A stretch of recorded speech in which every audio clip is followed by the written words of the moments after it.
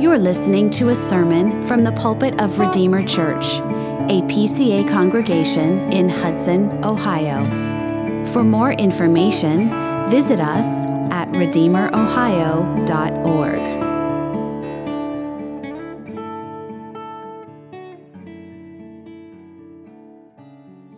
Well, our text this morning is Psalm 33. Psalm 33, so I invite you to turn there with me. In the Pew Bibles, it should be page 463. Continue our exposition, psalm by psalm.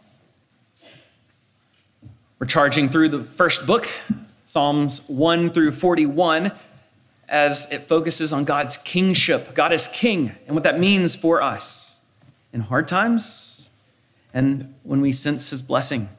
We see that our king is a good king, a king who forgives, as we saw in Psalm 32. And here in Psalm 33, a king worthy of our praise. So let's turn our attention to the words of this king in Psalm 33 as we now hear God's inerrant, inspired, and infallible word given for you and for me this very day. Hear now, Psalm 33. Shout for joy in the Lord, O you righteous. Praise befits the upright. Give thanks to the Lord with the lyre. Make melody to him with the harp of 10 strings. Sing to him a new song. Play skillfully on the strings with loud shouts. For the word of the Lord is upright, and all his work is done in faithfulness. He loves righteousness and justice. The earth is full of the steadfast love of the Lord. By the word of the Lord the heavens were made, and by the breath of his mouth all their host. He gathers the waters of the sea as a heap. He puts the deeps in storehouses. Let all the earth fear the Lord. Let all the inhabitants of the world stand in awe of him. For he spoke, and it came to be. He commanded, and it stood firm. The Lord brings the counsel of the nations to nothing. He frustrates the plans of the peoples. The counsel of the Lord stands forever, the plans of his heart to all generations. Blessed is the nation whose God is the Lord, the people whom he has chosen as his heritage. The Lord looks down from heaven. He sees all the children of man. From where he sits enthroned, he looks out on all the inhabitants of the earth. He who fashioned the hearts of them all and observes all their deeds. The king is not saved by his great army. A warrior is not delivered by his great strength. The war horse is a false hope for salvation, and by its great might it cannot rescue. Behold, the eye of the Lord is on those who fear him, on those who hope in his steadfast love, that he may deliver their soul from death and keep them alive in famine. Our soul waits for the Lord. He is our help and our shield. For our heart is glad in him, because we trust in his holy name. Let your steadfast love, O Lord, be upon us, even as we hope in you. The grass withers and the flower fades, but the word of our God will stand forever. Amen. In my fallible observations, I think people lean in varying degrees towards having one of two fundamental dispositions.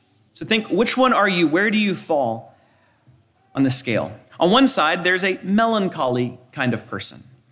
Maybe you could say a sad person. The melancholy person feels every bump in the road. And for them, lament is a normal mode of operation for them. Even when that lament is not necessarily motivated by biblical reasons, such as seeing evil in the world and sin and the effects of corruption in our world. Sometimes this motivation for lament might simply be, life is hard and I don't like it, without reference to God at all. Well, this kind of melancholy person needs biblical laments to root and guide their expression of lament in their lives. Well, the other kind of person is the happy person. The person with a sunny disposition. And for this person, praise is more normal. It's their normal mode of operation, but even when it's not necessarily motivated by biblical reasons. There's reasons such as God's being, God's works of creation and providence, God's redemption, Christ, who he is. Sometimes it's motivated simply for self-centered reasons. And these people need biblical praise to properly ground their own praise. Both groups of people, the melancholy group and the happy group, and somewhere you probably fall somewhere along that continuum. Both groups need the Psalms to help us calibrate our inner life, calibrate our hearts, or calibrate our laments and our praise in a rightly ordered way. And so this morning, whether you're that melancholy person who finds praise not regularly flowing from your lips, or whether you're a happy person who always speaks of praise, we need this psalm, Psalm 33, a psalm which is a quintessential praise psalm to the King. And I want us to zoom in particularly on verse 21, as we consider it in the whole context of the psalm. But verse 21, and this particularly, our heart is glad in him. Considering this morning what biblical happiness is, what biblical gladness is, what joy is, as this psalm instructs us. Questions like, where does joy come from? This gladness come from? And how do we cultivate it? Our psalm instructs us, godly gladness is rooted in God himself, cultivated by faith in him, and is experienced in the fellowship of saints. It's rooted in God himself, cultivated by faith in him, and experienced in the fellowship of saints. Well, we'll look at those 3 points. First, looking at godly gladness is rooted in God himself. And the operative phrase here in verse 21 is our heart is glad, not generically, not generally, it is glad in him, in God. Our hearts are glad in God. And that's what this entire psalm has been speaking of. The first 3 verses and the last 3 verses are something like an introduction and a conclusion paired together to call to worship and then a reflection on what this means for my life. But beyond the beginning and the end, this entire psalm is about God. It's focused on him, who he is, what he's done. I think Peter Craigie in his commentary has a great outline. And we're going to just briefly walk through this outline of what this psalm contains and how it all is about God. First, in verses 4 through 9, it's the Lord's word. How pure and righteous all of his words are. Everything he says, every utterance, everything he does is upright. The psalmist recounts creation from nothing by the mere word of God. He created it all good, all for his glory. And this leads to proper awe and respect for the power of God, even in his word. So we're focused on God with his word. The next part, according to Craigie, is the Lord's plan, verses 11 through 12. There's a worldwide global plan to bless God's people. Now, this people was previously a geopolitical nation under the Mosaic covenant, but now it's a new people, a holy nation, a people set apart from the world, not in a geopolitical sense, but in a religious and spiritual sense. This holy nation is now embedded in the nations throughout the entire world, coming together as a new people, a spiritual people, as we are today. It's God's church that receives the blessings. Though the world may hate the church, we see in this section, God will protect her. The counsel of the nations is brought to nothing, according to verse 10, because God is preserving his people. You see, the focus relentlessly comes back to God. What is he doing? He's preserving us. He's blessing us. And ultimately, his people are the only blessed ones among all the people of earth. The third part is verses 13 through 15, the Lord's eye. The Lord sees all and he knows all. There's no place outside of his provision. So we can be assured that the blessing of his plan for his people will follow us wherever we might go. There's no escaping the purview of God's goodness. And then the final part, praising God, is verses 16 through 19, the Lord's might. The Lord's might. And he asks these questions, makes these wonderfully, wonderfully rich and deep poetic statements that amount to this. What are the great armies to God? The great military powerhouses of the world, what's that to God? What is the great strength of a warrior? What is a war horse? What is the atomic bomb? What is military intelligence? It is nothing compared to this one who sits in heaven. He is the one who has all might and power. Can we hope in any of these other things? Even if all of these great armies, the great warriors, the war horse is trained against God's people, I can hear Paul retorting, if God is for us, who can be against us? The great might of God protecting and preserving his people, and God's might is worthy of praise and trust. You have nothing worth hoping in comparing to him. This challenges us, because what are we hoping in beyond the God of all might? What are we putting our trust in other than him? The Lord's might proves he is worthy of all trust. So these 4 sections go through different aspects of praising God and unveiling for us who God is. But I think there's something even more fundamental to this psalm than all of these things that the psalm is a response to. Fundamentally, this psalm is a response to Psalm 32. Psalm 32, you go back, you may remember this. It begins, "Blessed is the one whose transgression is forgiven." He recounts the glorious grace of God in forgiving his people, all who trust in him.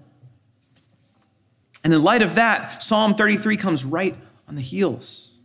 It's interesting because Psalm 33, unlike every other psalm in the first book, except 1 and 2, which are an introduction, Psalm 10 doesn't have a superscription because originally there's evidence that it was a part of Psalm 9. So Psalm 9 and 10 are one composition. We come here to then Psalm 33. It's the only psalm in the first book that does not have a superscription.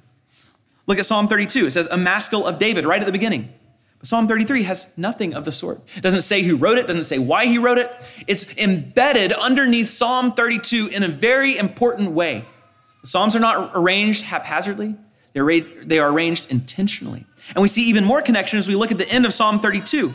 The words righteous, shout for joy, and upright are in the final verse of Psalm 32, and they make an appearance again in Psalm 33, further connecting these 2 psalms together.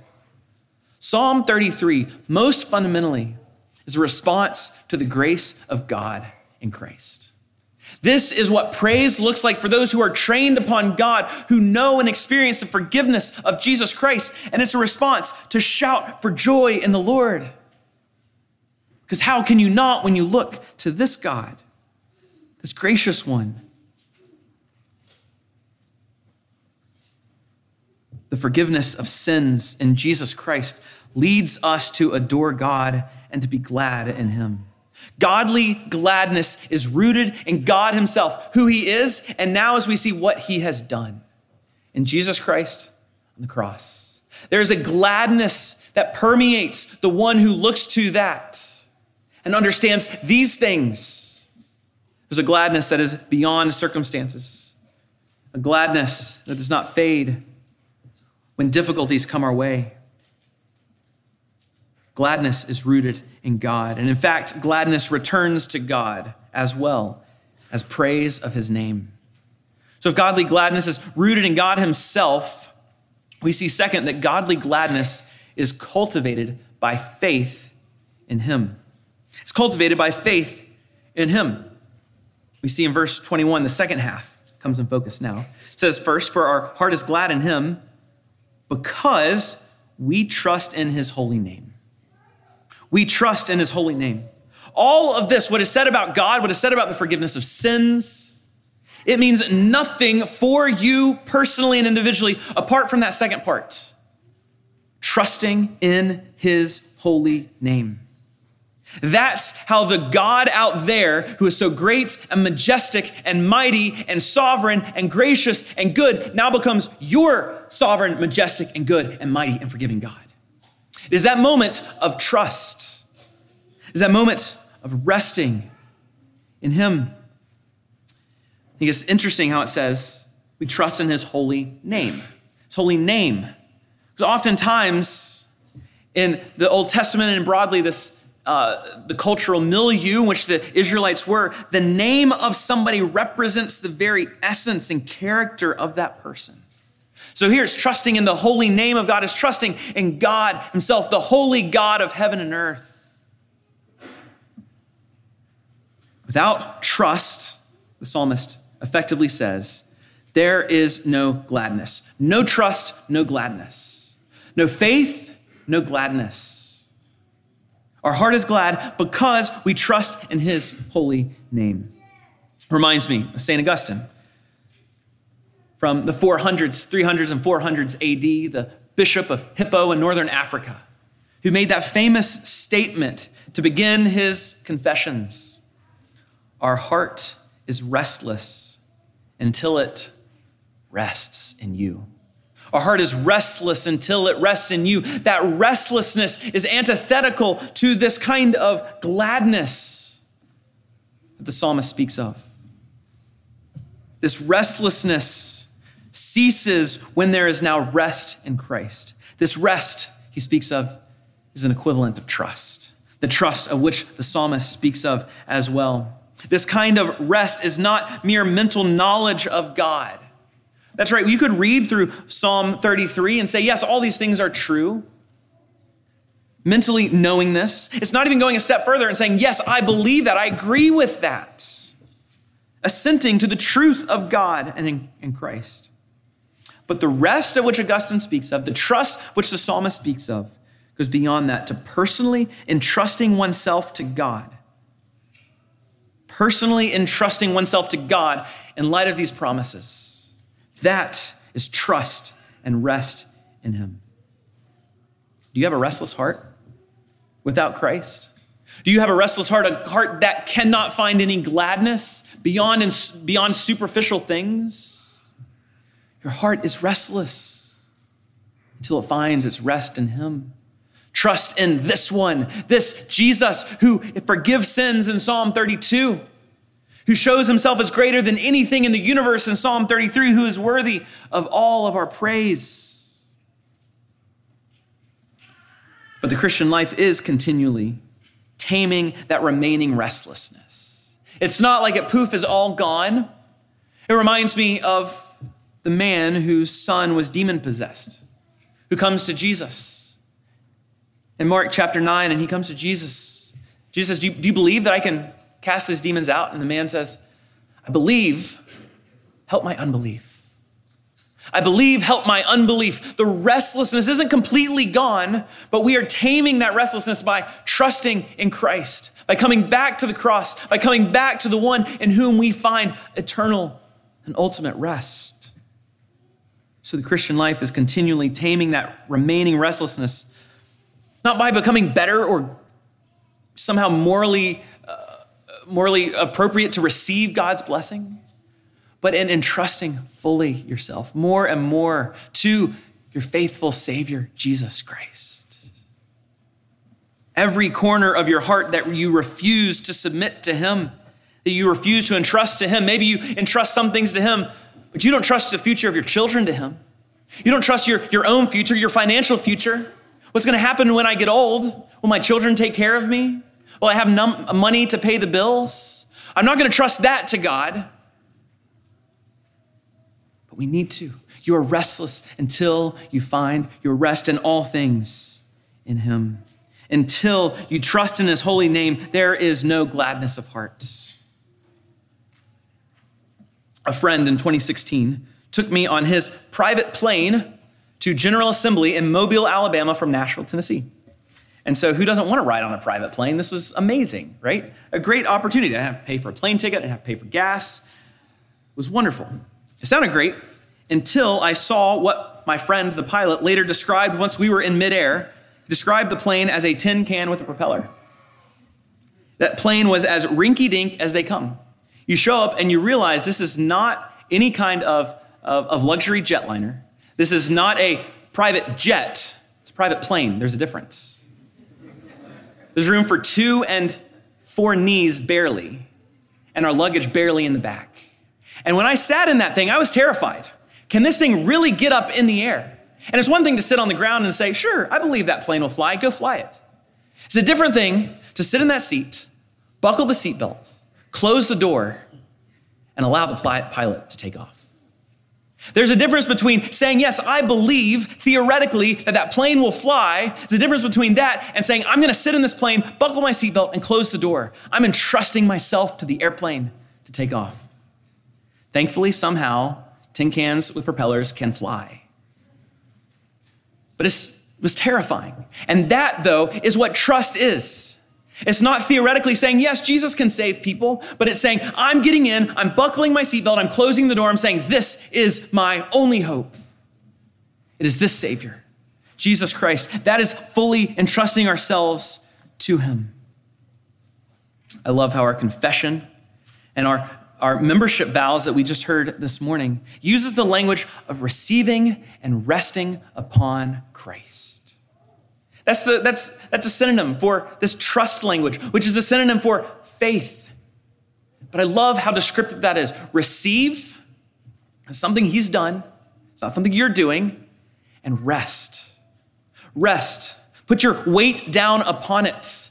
Offer yourself and say, I have no hope, and so I'm completely buckling up and closing the door, trusting this, receiving and resting upon Jesus Christ.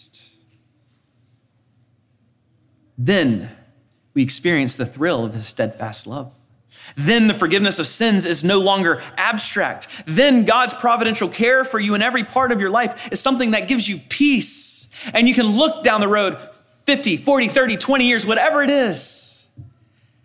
Say, I trust God to provide for me. And even more than that, I trust God when I stand before him in heaven. The blood of Jesus Christ covers all my sins. And I stand robed in the righteousness of Jesus Christ. And as we receive and rest upon Christ, we have the privilege of what verse 22 does. Approaching like a child, this mighty and glorious heavenly Father. Verse 22 says, let your steadfast love, O Lord, be upon us, even as we hope in you. Even as we hope, even as we're waiting for you, as it said earlier in verse 20. May your steadfast love be upon us. That's a child who comes to a good father, says, oh, bless me, help me. I need you. A life of dependence coming to our good heavenly Father every moment. As we trust him, we again say over and over, I need you. Our hearts will not be glad if we refuse to wholeheartedly trust him. It's one thing to theoretically assent to Jesus Christ, say, yes, Jesus is the Savior of sinners, but it's something entirely different to receive and rest upon him alone for salvation. So, godly gladness is cultivated by faith in him. And then we see finally here, godly gladness is experienced in the fellowship of saints. The fellowship of saints. Look at verse 21 again. It says, for our heart is glad. Our heart, that's interesting. Our, plural, all of us, collective, our heart, one heart. And it does this again, back up in verse 20, our soul. And then verse 22, it speaks of the steadfast love, O Lord, be upon us, even as we hope in you. There's a communal reality that we enter into when we come to Christ by faith. Individual faith leads us to a collective experience of God's grace. Here's another way to say it. There are no thriving Lone Ranger Christians. God did not design us to be Lone Ranger Christians. God designed us to be integrally connected to the fellowship of the saints, to be together as a body, to commit to one another, to have authority and people looking out for me. This is what God has called us to do, and we experience great blessing in that. And this is why at Redeemer, we put a premium on church membership. Why we do believe it's so important to be a member here or elsewhere, be a part of the body of Christ. There are no thriving Lone Ranger Christians. Because if you're a Lone Ranger Christian, you can't say verse 21 and 20. You can't say, our soul waits for the Lord. You might say, my soul. But you're missing the richer dynamic that this is a collective experience that we all share together. Some of this is experienced individually, one-on-one with other believers. Sometimes you can go to mature, godly believers in your own church and call upon them in a time of difficulty, a shoulder to cry upon, people who can be there and help and encourage you. This is one wonderful way that individually we help one another, and we can say our heart is glad even individually within the church. But I think there's an even more profound element here that we often pass up. And that is the corporate element of our joy together, of our gladness together, our need for corporate worship. We need corporate worship. We need to be bound together to the communion of saints. We need to come together and raise our voices as one. We need to come and unite our hearts in confessing what we believe together. We need one another. And we do this together in this place. We can't let that pass us up. We can't think this is just something a lot of individual people like to do. We come together and then we scatter and go do our own things. We come here together. We come here to unite together. We come here not as a bunch of individuals, but we come together as the one body of Christ. We can't let this pass us over. And especially in the highs and lows of life, in those moments where you're overjoyed, in the moments where you're at the bottom of the pit, you need to be here more than anything else. And as I say this to all of you, I say this to me as well. We need to be here. We need to hear God's promises spoken over us week in and week out. We need to come to that table where Jesus said, "This is my body, which is given for you." We need all of the lies of Satan to be yelled out of our mind that we believe that the world speaks to us every single day. We need to come here because this is where God builds up his people. This is where we have communion with one another. This is where we can together after the service say, "Isn't God so good? Look what he's doing in my life. Let me hear what he's doing in yours." We need the communion of saints. We need the fellowship of God's people. Our growth together, as the psalm points us, our growth together will be marked, yes, by walking through hard things together. Yes, it will be marked by going to funerals together. It will be marked by difficulties and medical problems and hospital visits, yes, but it will be, even more than that, marked by joy together, marked by gladness together. Even in the pit, we can remind each other of the gospel of grace, of what Jesus Christ has done for us. We can encourage and build one another up individually and corporately. Godly gladness is experienced in the fellowship of saints. Are you glad today? Are you glad? That doesn't mean you're in an emotional state of ecstasy, but it means that you know God. You know his promises for you, and you are fighting tooth and nail to put your trust fixed upon him, and you belong to God's people who will help you with that.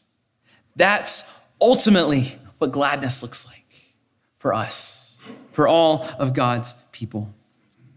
And so, as this psalm does, as we've sung it already, as it's been prayed for us, as we've read it, this psalm trains our eyes, not on ourselves, not on our situation, not on our circumstances. It trains our eyes on the God of promise, on the Jesus Christ who died and rose again to fulfill these promises. And so we will respond to that call to shout for joy in the Lord, O you righteous. And then by God's grace, our soul will wait for the Lord. He is our help and our shield, for our heart will be glad in him because we trust in his holy name. In the name of the Father and the Son and the Holy Spirit. Amen. Gracious God, we confess that our hearts are not always glad, but we thank you that you build us up in Christ, as you show us your goodness, as you build us in faith through your means of grace, and you bring us together as your people. And so we are glad, O Lord. We are glad in these things, and our hearts sing your praises. You're glorious and majestic. And we thank you for your grace for us poor sinners. In Christ's name we pray. Amen.